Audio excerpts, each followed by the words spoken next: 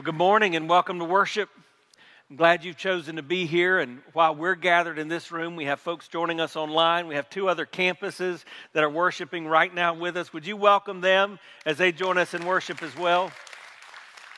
Take your copy of the Scriptures, the Bible, God's Word, and turn with me to Romans chapter 4. That's where we're going to land in just a few minutes. And this is important, whether you have an electronic copy or whether you have a paper copy. I want you to see that these things that I'm saying are not just thoughts that I've had, but that they represent the Word of God. Have you ever found yourself in a situation that you felt like was too good to be true?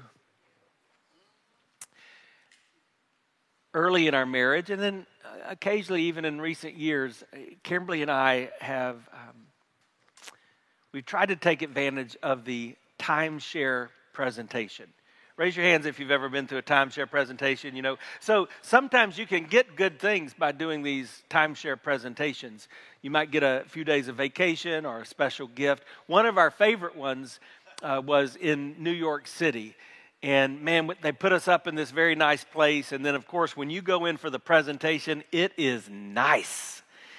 And, I mean, they're just talking to you, telling you how you can't afford not to do this. I mean, you're sitting there in the room, and it looks so good. You've got to do it. It's going to save you money if you buy into this. And it really seems too good to be true. And I've experienced that throughout my life, and it's been pretty easy for me to say no at the end of the presentation and just walk home with my parting gift. But at this presentation in New York City, not only was it nice, and not only did it seem too good to be true, as I was listening to the presentation, I couldn't get over the last name of the guy that was trying to sell us. It was the same last name as the guy that I knew as the actor who played Jesus in The Passion of the Christ. And so I was thinking the whole time, you just wait, I'm going to turn this on you. And so he gets through his about 80 minutes of his 90-minute presentation, and he's trying to come in for the hard sell, and we say no. But I say, hey, by the way, I've noticed your last name is the same last name as the guy who played Jesus in The Passion of the Christ, the movie. His name's Jim Caviezel. Are you any relation to him? He said, that's my brother. I said, no way. He pulls out his cell phone and he begins to flip through all the pictures of him and that famous actor. And I'm thinking, oh no, not only did I not turn this into a gospel conversation, not only does this seem too good to be true, now I've got to say no to the brother of Jesus. How am I ever going to do this? Too good to be true. Yeah, I tell you another time that I felt like it was too good to be true. It was in a church building about 29 years ago. I was standing down at the front. I saw my bride start walking down the aisle. I was thinking, how in the world did I manage this? I am one lucky guy, just too good to be true. You've got moments like that in your life. I think that way as well when I think about my faith. Man, I look at my life and I think about the ways I've failed God. I think about the different times I've let him down. And then I hold on to the scripture and I think about the promise of heaven and I say, man, this is just too good to be true. And a lot of times in our faith journey, that's what keeps us from trusting God with the simple truth of Scripture. It seems too good to be true, so instead of embracing it, we just create things that we think make more sense. That's what we're going to talk about today from Romans. Now, I want to remind you, when we began this study a few months ago in Romans chapter 1, we began to talk about the gospel because this entire book, Paul's letter to the church at Rome, is a book about soteriology, the study or the knowledge of salvations, things that lead us to salvation. I remind you in Scripture when we talk about salvation, though our relationship with God takes place in an instant and it begins once for all, the reality is there are kind of three stages to our salvation. First is our justification, and that's really what we speak about when we talk about being saved. We're justified. It's just as if we've never sinned. We're made right with God in an instant. That's our justification. And so really something you need to think about is, have you been made right with God? So have you experienced salvation? Have you been justified? And if so, you probably need to think about, what is that based on? So sometimes we would ask a question like this in talking about our faith. We were saying, if you were standing before God in heaven and he said, why should I let you into my heaven? What would you say? And I've heard all kind of answers, and usually they sound something like this. Usually somebody says, well, I really try to do my best. I read the scriptures, or I go to church. I'm try to be a good person. Sometimes an individual will say, if you put my life on a scale, of course I've got bad, and of course I've got some good, but I think in the end the good would outweigh the bad, and God would say, come on in. And maybe that's the way you think, or maybe you say, when I ask, have you been saved, and are you justified? And maybe you're thinking about, I have prayed a prayer 7 times. I've prayed that prayer at the end of service. Or I walked down an aisle, or I've been baptized and rebaptized and rebaptized. Or maybe it's because you went through church class or catechism or confirmation. And you're thinking about all these things that you've done. What we're going to see today is that does not justify you. That does not save you. None of those things. So we're going to clarify that. But that's justification. And then there's sanctification. That's that next phase, that if you are a follower of Christ, if you're saved, this is what you're in. You're being sanctified. You're being made more like Christ. So we're never supposed to stay back as we were. We're in this process of being transformed into the image of God. We have the image of God in us. We were created in his image, but as we follow after Christ, we look more and more like Jesus. That's the intent. That's sanctification. Until one day, we will be glorified. That's glorification. That's the final stage of salvation. That's when we all get to heaven. I mean, that's when we see Jesus face to face. Aren't you thankful that one day this old world will end, and as followers of Jesus Christ, we will be glorified? Aren't you grateful for that? Yesterday, we had Miss Marietta McKenzie's funeral. She lived to be just over 100. And man, can you think of all that she experienced in 100 years? I mean, that blows my mind. Just think of the change that cell phones have made. She saw that in her, when she started out, it was like, hey, Maud, can you connect me over to the people next? Everything's changed for her. She saw the rise of televisions, and now you can look at television in the palm of your hand. She saw a lot, but in that instant, because she had a relationship with Christ, she saw Jesus face to face. She experienced glorification. That final stage of salvation. And all throughout the book of Romans, we see this talked about, this idea of salvation. And we learn that we're saved because the gospel gives us that kind of opportunity. And so all throughout the book of Romans, we hear about this thing called the gospel. In fact, we had to learn what the gospel was. You remember that? The gospel is good news from God about the death of Jesus that has great power for salvation to everyone who believes. And it shows us the simple way to be right with God, which is faith. Say faith. That's what it takes to be right with God. Sounds too good to be true, right? It can't be that easy. But yet that's what we're going to hear over and over and over again. And so Paul, in writing this letter to the church at Rome, he says, I'm going to tell you what, I am not ashamed of the gospel. It's the power of God for the salvation of everyone who believes. Not everyone who goes through all the motions, not everyone who goes to church, not everyone who puts something in the offering plate, not everybody that's been baptized. Everyone who believes, first for the Jew, and then for the Gentile. And so, man, as we're studying this, what we've got to decide is, are we ashamed of the gospel? And so I gave you this picture that just helps you understand a simple way that you can talk about your faith with other people. Remember that picture?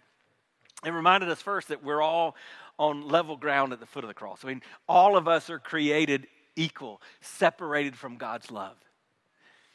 You might hear somebody say we're all God's children. Nope, that's not biblical. We're not. We were all created by God, but we're separated from Him because of sin in our life. And that means no matter who you are, if you put your life on that scale, the bad is always enough to keep you from the presence of God. But God, He doesn't want to be separated from us.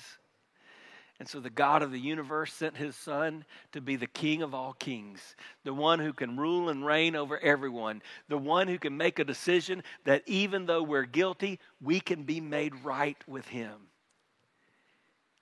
Jesus, the King of kings, He died on the cross.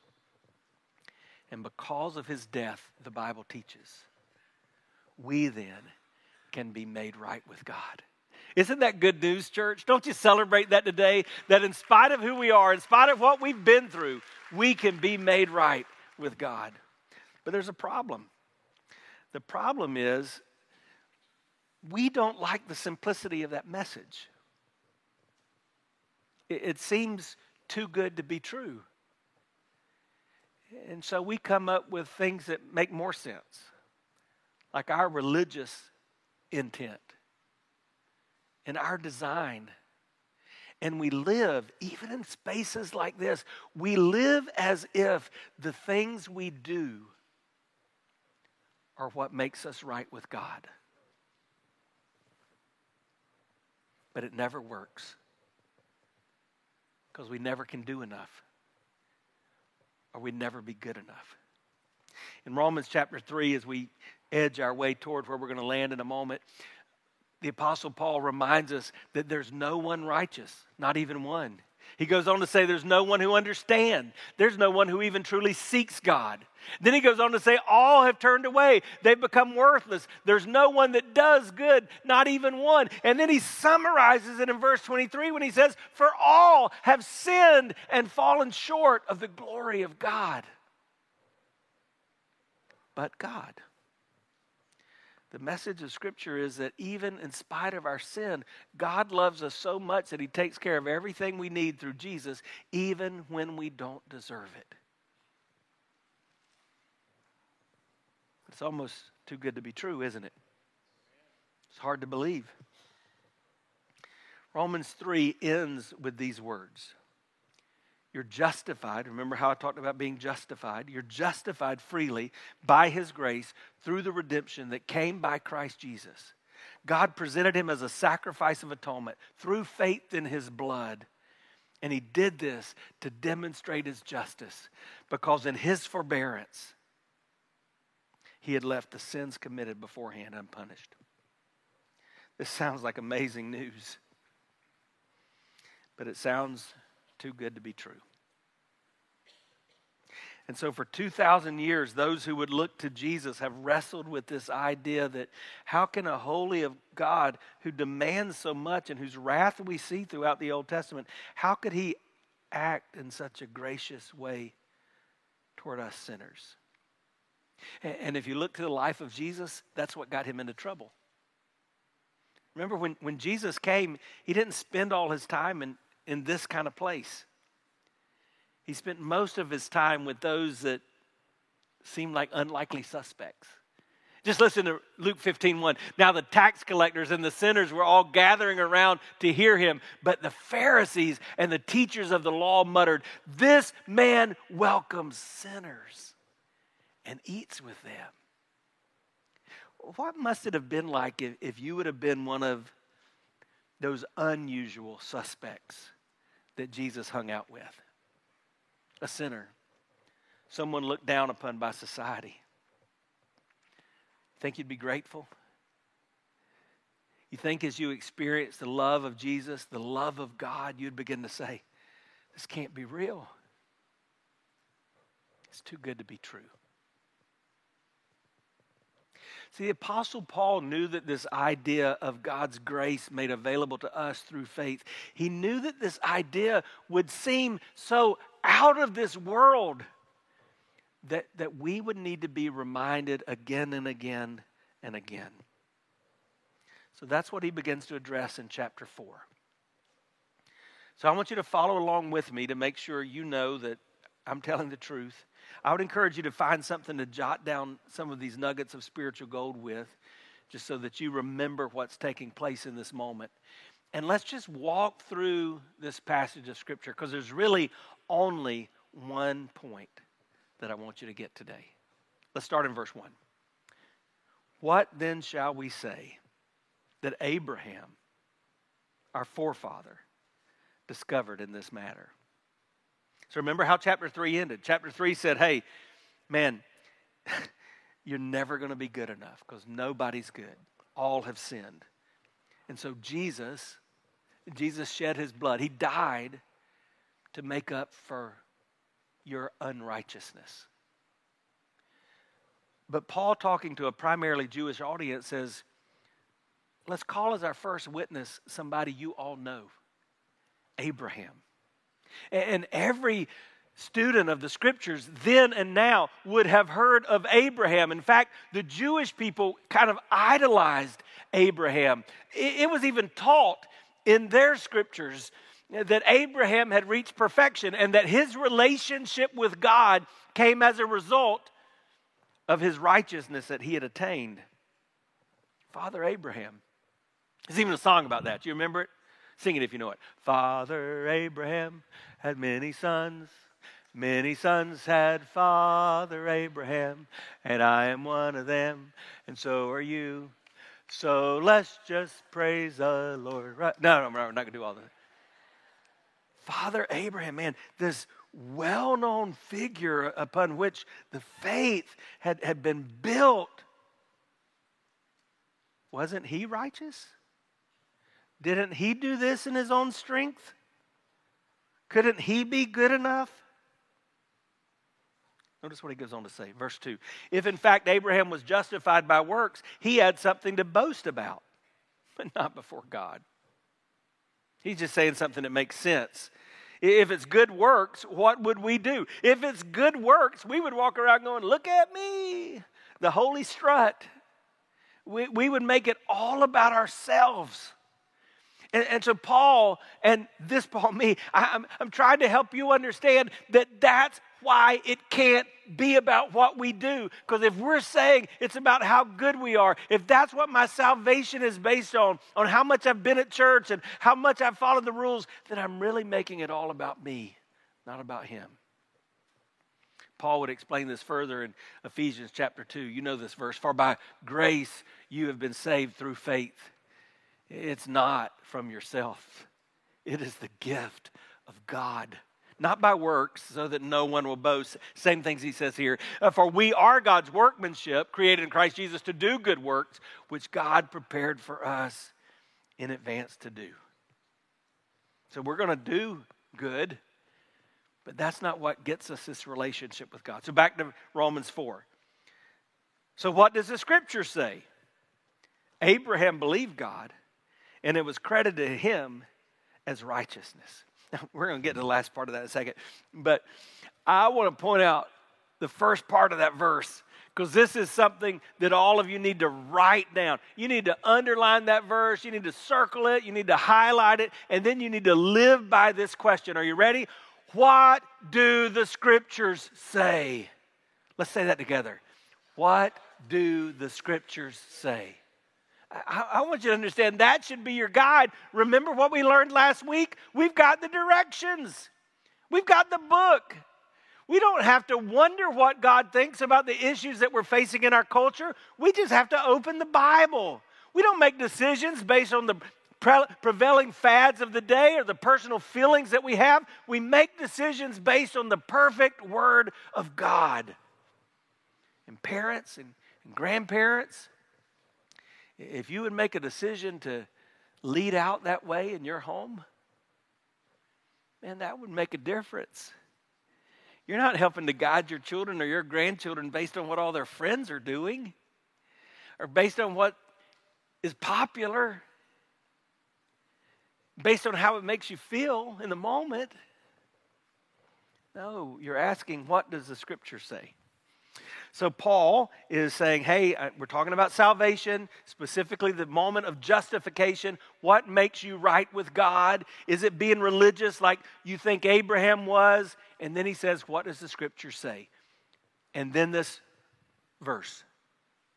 To Abraham, he believed in God, and it was credited to him as righteousness. What do the Scriptures say? A lot of you know the story of Abraham, but just in case you don't, let me take you back. You can go all the way back to Genesis, and really, his story really gets going about Genesis chapter 12. And in Genesis chapter 12, what we discover is that Abraham, called Abram at this time, is just a regular guy. In fact, we're introduced to him because he's the son of his dad. And his dad, by the way, was a polytheist. That means he worshiped a lot of different gods. And so he was certainly not a tall character in our faith. But in chapter 12 it says, then the Lord said to Abram, go from your country and your people and your father's household to the land I will show you, and I will make you into a great nation, and I will bless you, and I will make your name great, and you will be a blessing, and I will bless those who bless you, and whoever curses you will I curse, and all the peoples of the earth will be blessed through you. So Abram went as the Lord told him. And so as we're introduced to Abraham, what we find out is from the beginning of our introduction, he's listening to what God says to do, and he's responding in faith. Now, why is that so important? Well, it's important because faith has always been a part of following after God. Today, a lot of folks will say, in the Old Testament, people responded by the law, and in the New Testament, they respond by faith with God's grace. But the reality is it's always been a faith response. But did that mean that Abram was some super follower of God? Well, not exactly. Do you know what happens in this same chapter, in Genesis chapter 12? The Bible says that Abram's on his journey, and he and Sarah come to this kingdom where they're afraid of what the king will do. And so Abram looks to his wife, and he said, all right, here's what we're going to do. You tell the king that you're my sister. And if he thinks you're pretty, then you go with him and you can be with him. All right, those of you who are married, how you think you would respond to that? It'd be like after Abram picks himself up from the ground. Yeah. Now, that's just one of the times. That same thing happened again. There are other sins in Abraham's life. Later in life, when God gives him a child, Abraham had already been with Sarah's maid and bore a child with her. And then when his wife got jealous, they all acted like, what in the world is this about? I mean, he was not what you today would think of a super Christian. But something happened. And what happened took place in chapter 15. Look at chapter 15 of Genesis, beginning in verse 5. He took him outside and he said, look up at the heavens and count the stars, if indeed you can count them. Then he said to him, so shall your offspring be.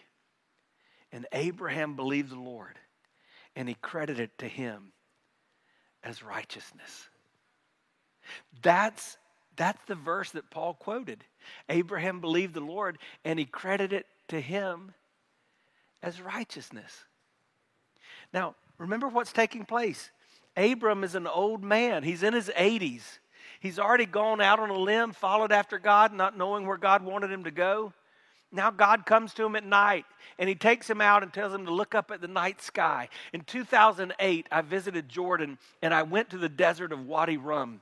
And there in the desert of Wadi Rum, I had the privilege to just park beside the road, turn off the lights of the car, and look up, and you can literally see the Milky Way galaxy.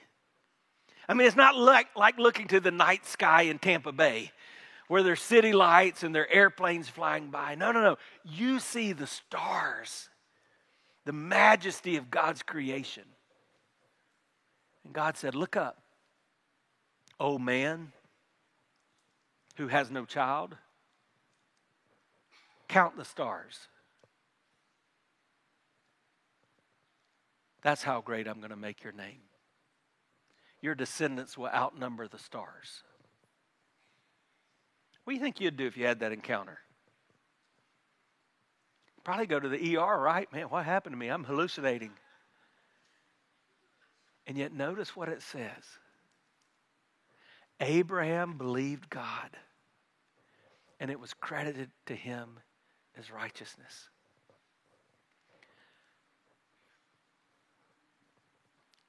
As hard as it is to understand and believe, the Bible teaches that all God wants is your simple trust that his promises are true. He just wants you to believe that he is who he says he is, and he'll do what he said he would do. That's what we learn from Abraham. Though it seems too good to be true, we can relate to God through faith.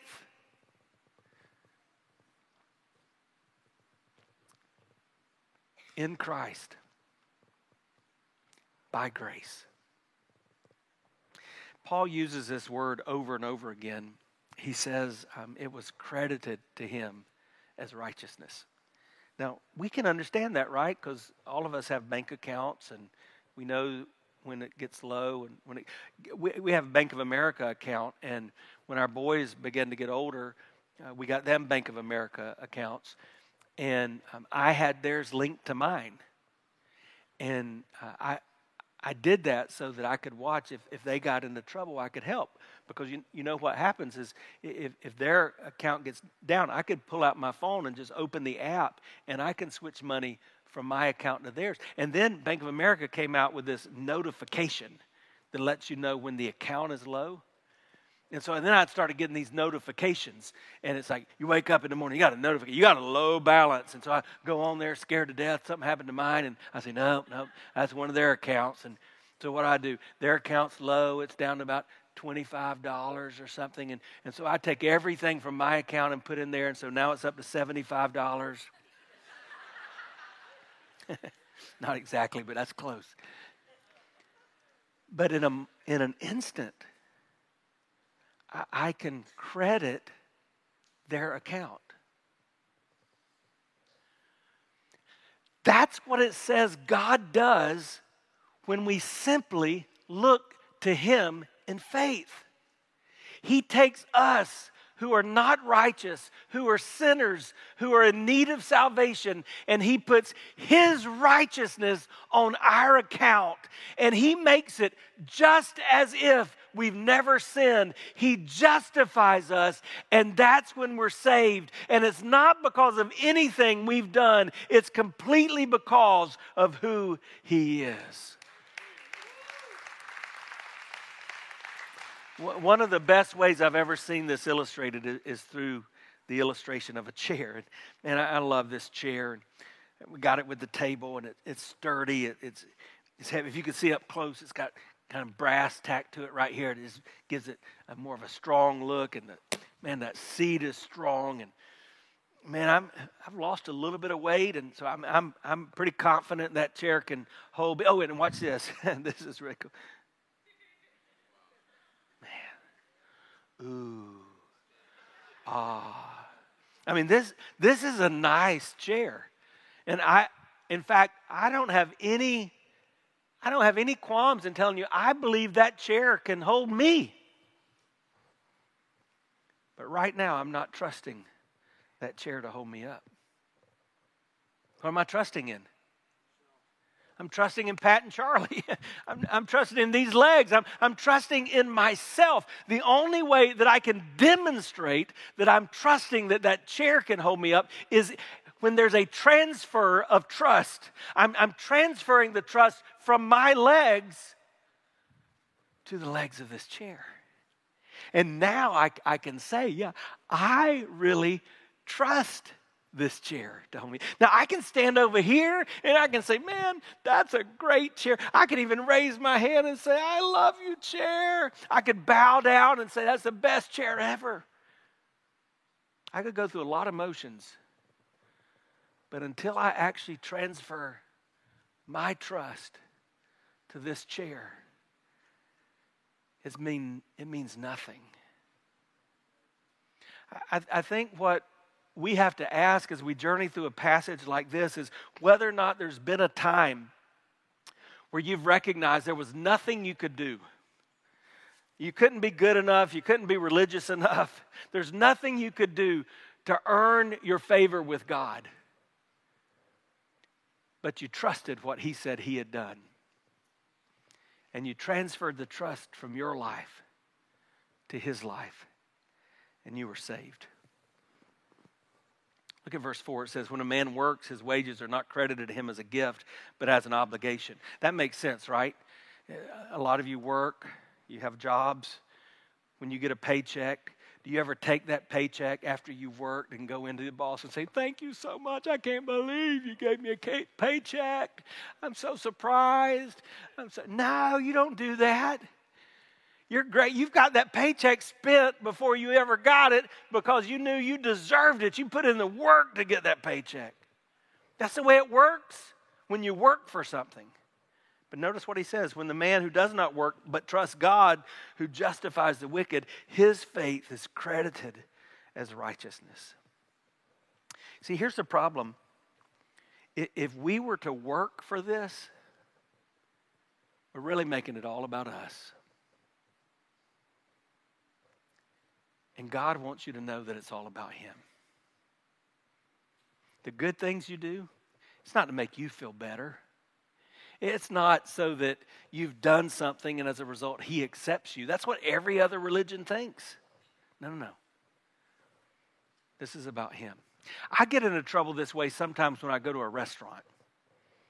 I believe when you go to a restaurant and you have the opportunity to tip, you should tip generously. I believe as Christ followers, we should be the most generous people around. But sometimes I get into trouble because they bring you that little white slip of paper, and it's got the total, and it's got a blank line where you put the tip. And sometimes, I'm just being honest here, confession. Sometimes I've left a generous tip and kind of turned that paper so when that waitress comes back by and I'm still sitting there, she can see it.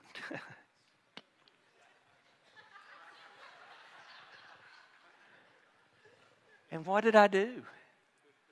I made it about me, not about her, or just an effort to be generous.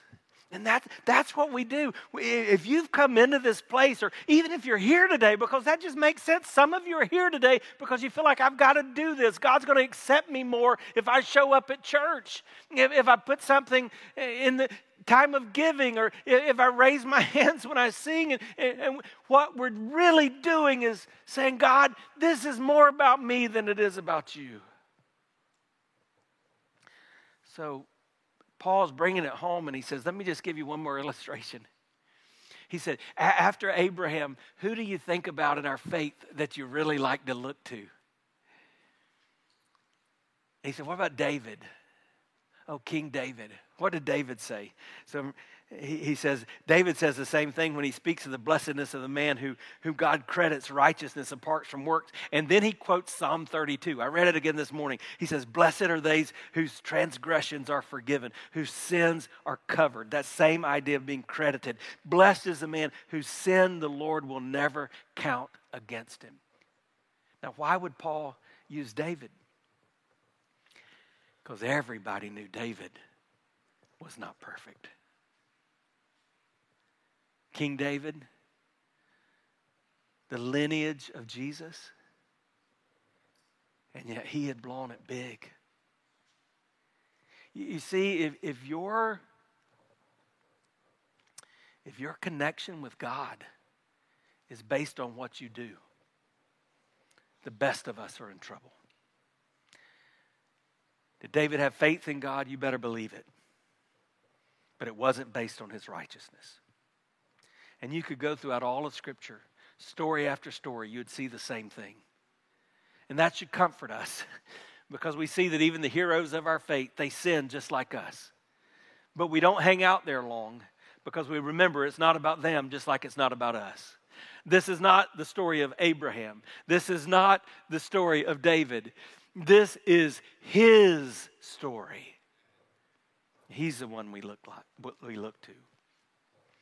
So Paul says we're not saved by the works we do. He then goes on to say we're not saved by righteousness. And I'm not going to read this whole next section. It begins in verse 9 because it just gets awkward when you start talking about circumcision at church on Sunday morning.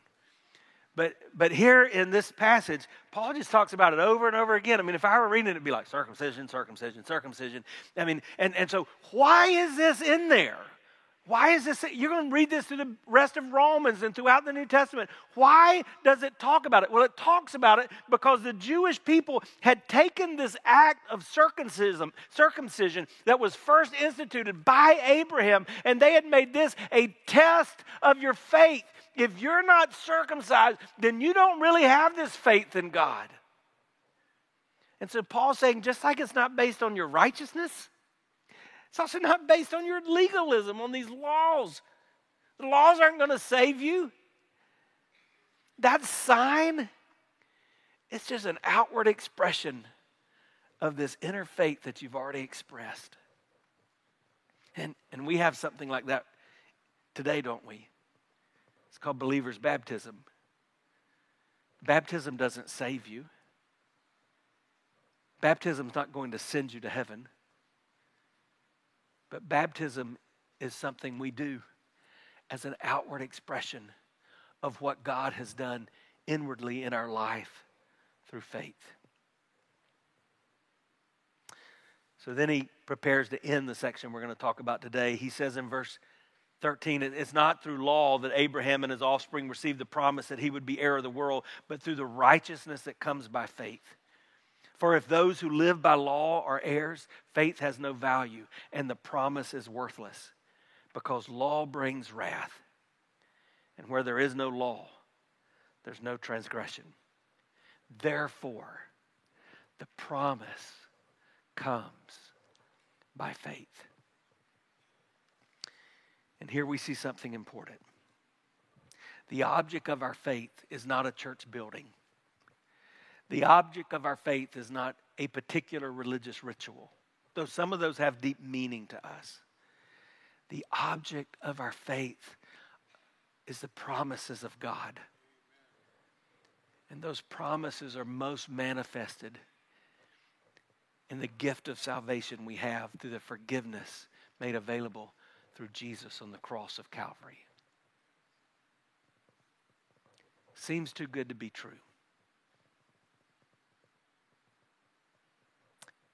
Can I just say, yes, Lord, I believe, and that be enough? Well, according to Scripture, the answer to that is yes. If that belief describes a transfer of trust in your life. Though it seems too good to be true, we can all relate to God by faith alone, in Christ alone, through God's grace alone. So the biggest decision you'll ever make is not, am I going to church today?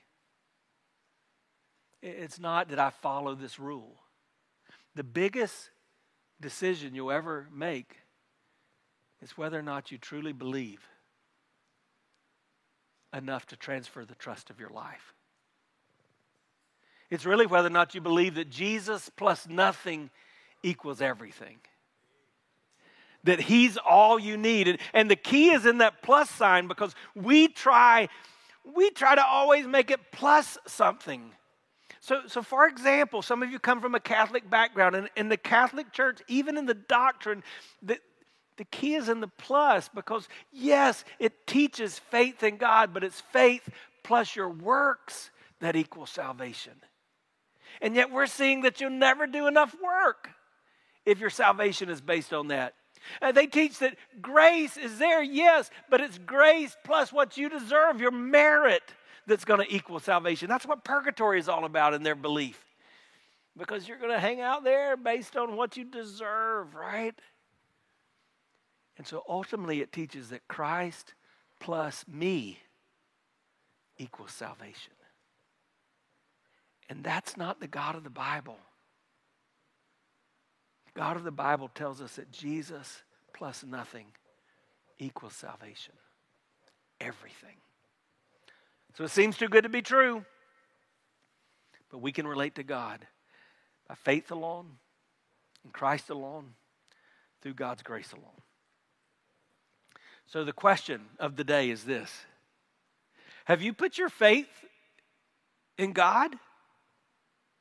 Have you trusted what He's done as enough for you? Go back to that question we talked about at the beginning. How would you answer it? Hey, if you're standing before God in heaven and He said, why should I let you in? What would you say? If you would say anything but, man, I don't deserve to go in, but I believe that Jesus died for my sins.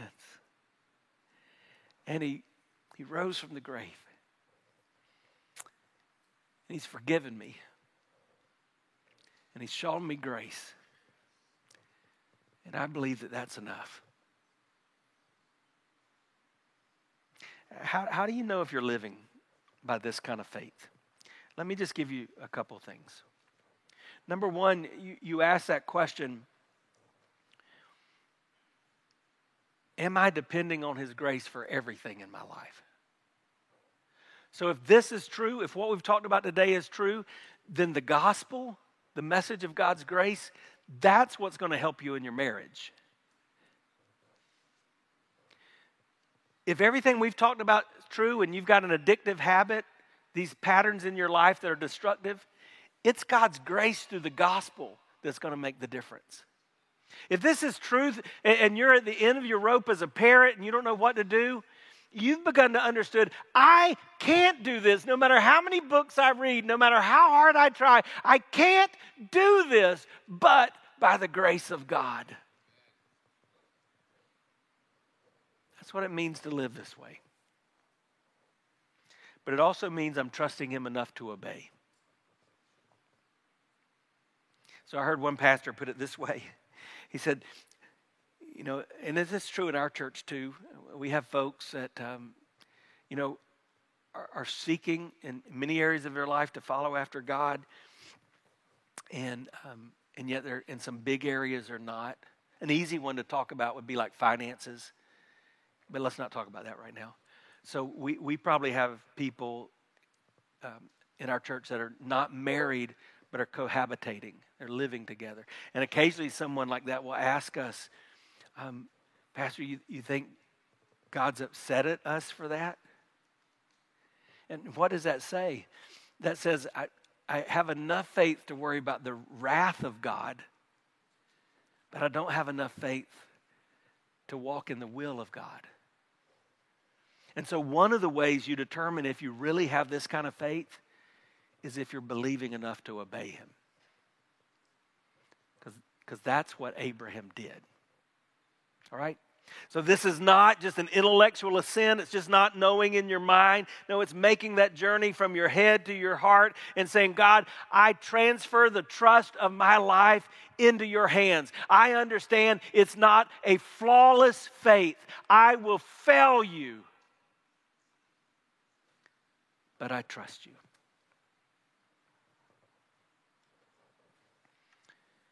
And when you understand that, it changes everything. Because you begin to realize, 'tis so sweet to trust in Jesus, just to take Him at His word, just to rest upon His promise, just to know, thus saith the Lord. Stand with me and sing this. Jesus, Jesus, how I trust him, how I've proved him o'er and o'er. Jesus, Jesus, precious Jesus, oh, for grace to trust him more. Would you bow your heads with me right where you are?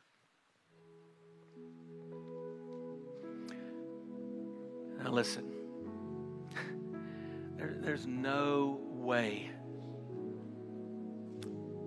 that we can talk about this in a full room like we have here today and others online and not recognize that there are some of you here who haven't truly trusted Jesus once and for all. And again, today you've learned that doesn't mean you haven't done good things. You might even be a member of a church. You prayed the prayer 432 times. You've been dipped 7 times. But you've realized, I'm still trying to do it on my works or on my religious acts.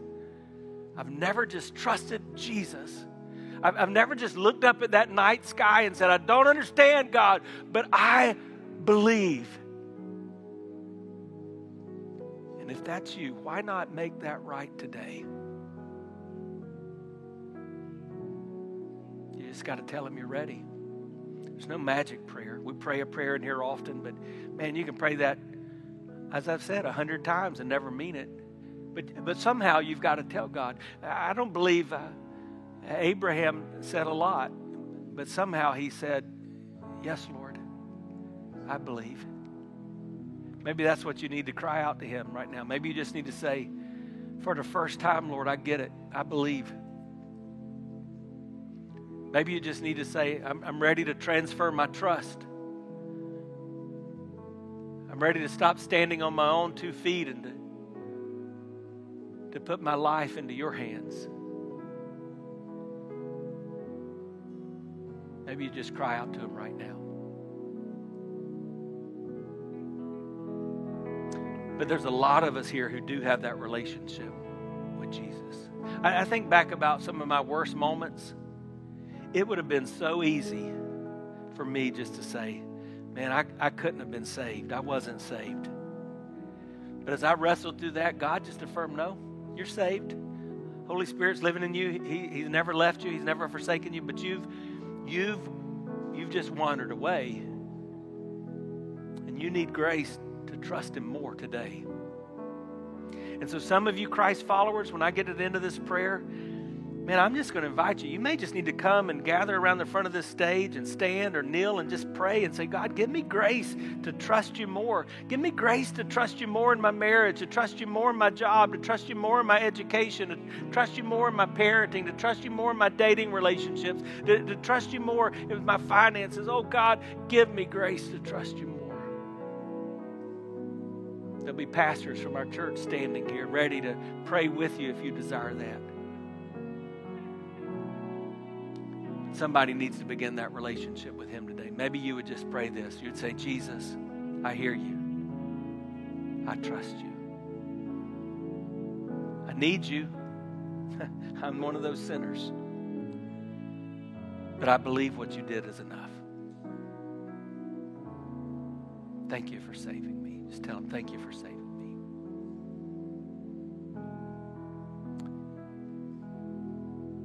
If you've cried out to God for salvation today, when we begin to sing in a moment, I'm going to invite you to come and take the hand of one of these pastors. Tell somebody.